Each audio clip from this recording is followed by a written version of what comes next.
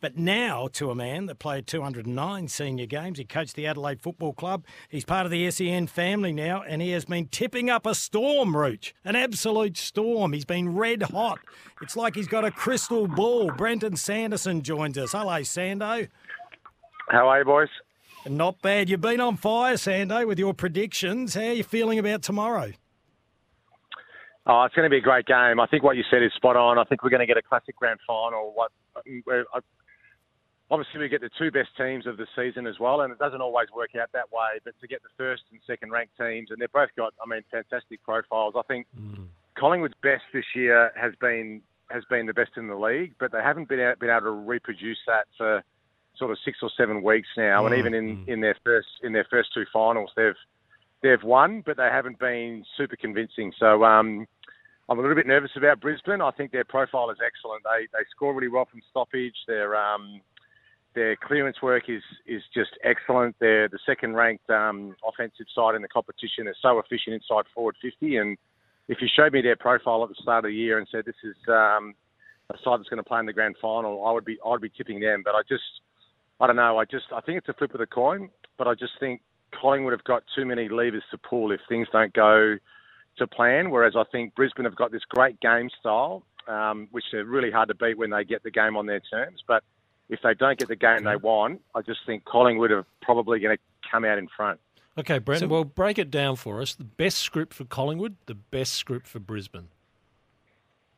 I think for Brisbane, first of all, I think what will decide the game will be Brisbane's small forwards. I mean, they're so good. They're guys like Cameron, Zorko, McCarthy, Rayner, Bailey.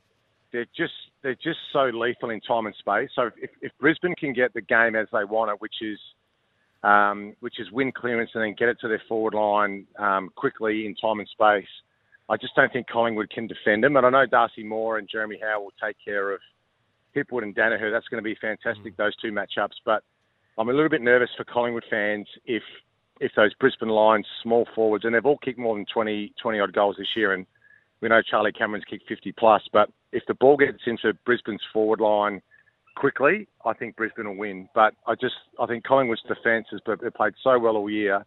I just think they make the game messy. They clog up stoppages. They force Brisbane wide and slow. And that's how I think the game will be decided. And from Brisbane's point of view, though, with Collingwood, they've won their last 6 games against the Pies, which has got to count for something. And the two biggest scores that Collingwood have given up this year in round 4 and round 23 were both against Brisbane. So for whatever reason, some clubs just match up really well against other teams, and for whatever reason, Brisbane seems to be able to score really heavily against Collingwood. But we know grand finals are completely different. The MCG. It's very much a home grand final for Collingwood. They've obviously played their last 2 finals there, and they've played 16 or 17 games there this season. Brisbane's record at the MCG is not great, but I know, grand finals, the anxiety and the pressure, anything can happen. I think it's going to be a flip of the coin. I just feel that Collingwood, though, with guys like De Goey and that sort of front half.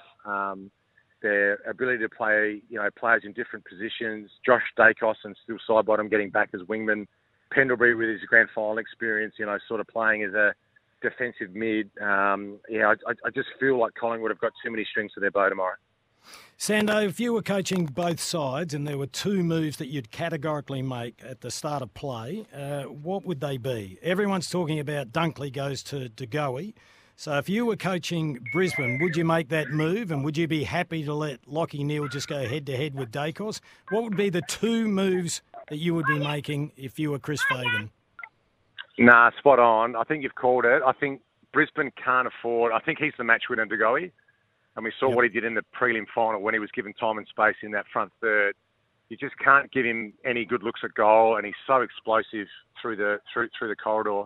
He's not a great defensive runner, and I think Dunkley can actually expose him going back the other way as well. So I just think they take away that threat early, and Dunkley just sits in his back pocket, just doesn't give him any time and space, just ensures that any time the ball sort of finds the ball in his hands, that he's there to pressure him.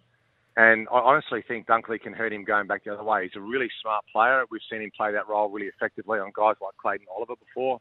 So I think that would be the first role that I'd play. And the other one, which is pretty obvious, and everyone's talking about it, is I think with McStay out and Frampton coming in, I think Frampton plays a defensive forward role on Harris Andrews. I think his ability to come across and intercept and spoil, he really has had a great season. He's an All-Australian key defender. And, I mean, Collingwood's got multiple avenues to goal, but when you look at their forward line, it's not blessed with superstars. And I say that, I mean, they're still great players, guys like Bobby Hill and McCreery, Mychek, Jamie Elliott. But if Andrews is allowed to just come across and intercept and sort of play the game on his terms, that can really impact Collingwood's ability to score. So I think that's the move I would do if I was McRae. I would play Frampton forward, but play him on a defensive role on Andrews. It's funny, Sando and Rooch, they're the two most obvious ones that everyone's talking about. I just wonder on the day whether there'll be something a little bit more radical that we see and don't expect.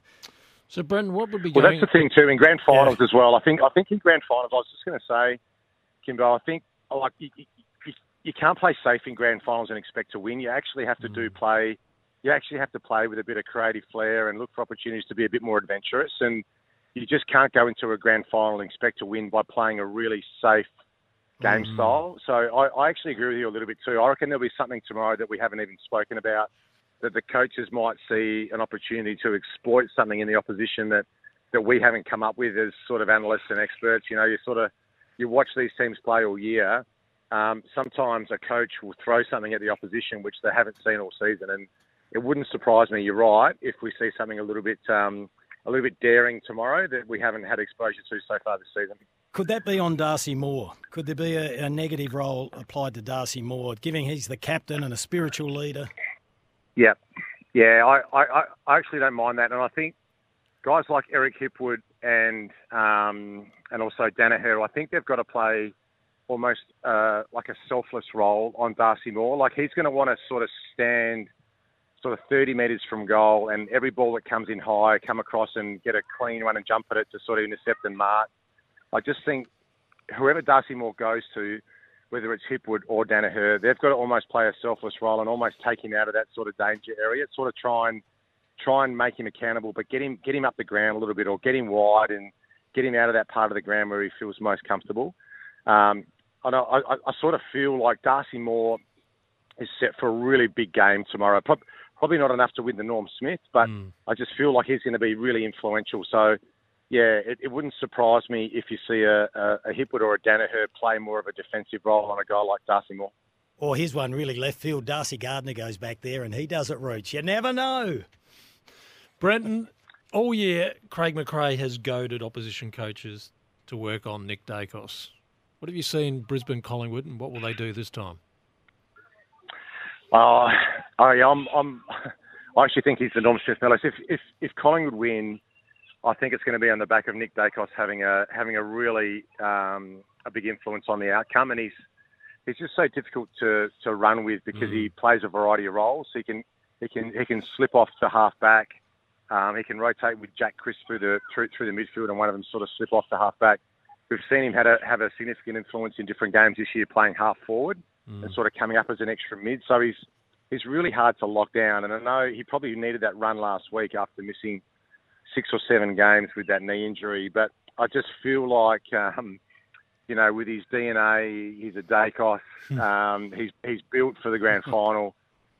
He's had the perfect tutelage. And I even remember when I used to go watch games at the MCG on a Friday night, and you'd see the Dacos boys there with their dad, and he'd be instructing him, watching games as kids, and he just had like the perfect education on footy. And I just feel like this is all built up to this moment. I think Nick Dacos is going to have an absolute belter tomorrow. He's such a talent, and I think he's going to be in every Collingwood score. If I just don't know how you tag him, I just don't know how you run with him, and I think he's set for a really monster game, right? All right, Sando, time to put your credibility on the line, and I urge you to take your allegiances out of this. We know you're an assistant coach at Collingwood, but remember, they only gave you 4 bloody games. They weren't that nice to you. Yes. No, exactly. Who are you tipping, right. Well, how much, and Normie? Well, I think if you want to really push me on a result, I think it's Collingwood by less than 3 goals. But if Brisbane can play that game style that they want, and like I said, they're so well drilled. Fagan's done a fantastic job to analyse the strengths of his squad and the best way for them to play. If they can get a stoppage game, which then breaks out into speed, I think they're going to be hard to beat. And like I said, if they can access those small forwards in time and space, they're going to be really hard to stop. But I think Collingwood find a way to make the game messy and ugly and gritty. I think it'll be Collingwood by 3 goals. I think if Brisbane are going to win, they need to be in front by more than 3 or 4 goals at 3/4 time. I just think Collingwood have got the way to be able to storm home. So I think it's going to be a fantastic game, though. I can't wait. Okay. All right, we've got that down for nearest the pin, $300 IGA voucher. Collingwood by 18 points. Nick Dacos, Norm Smith medalist. Have a great day tomorrow, Sando. We look forward to hearing you on the SEN coverage. Thanks, boys. Appreciate it. There he is, Brenton Sanderson there. Collingwood by 18. Nick Dacos, the Normie.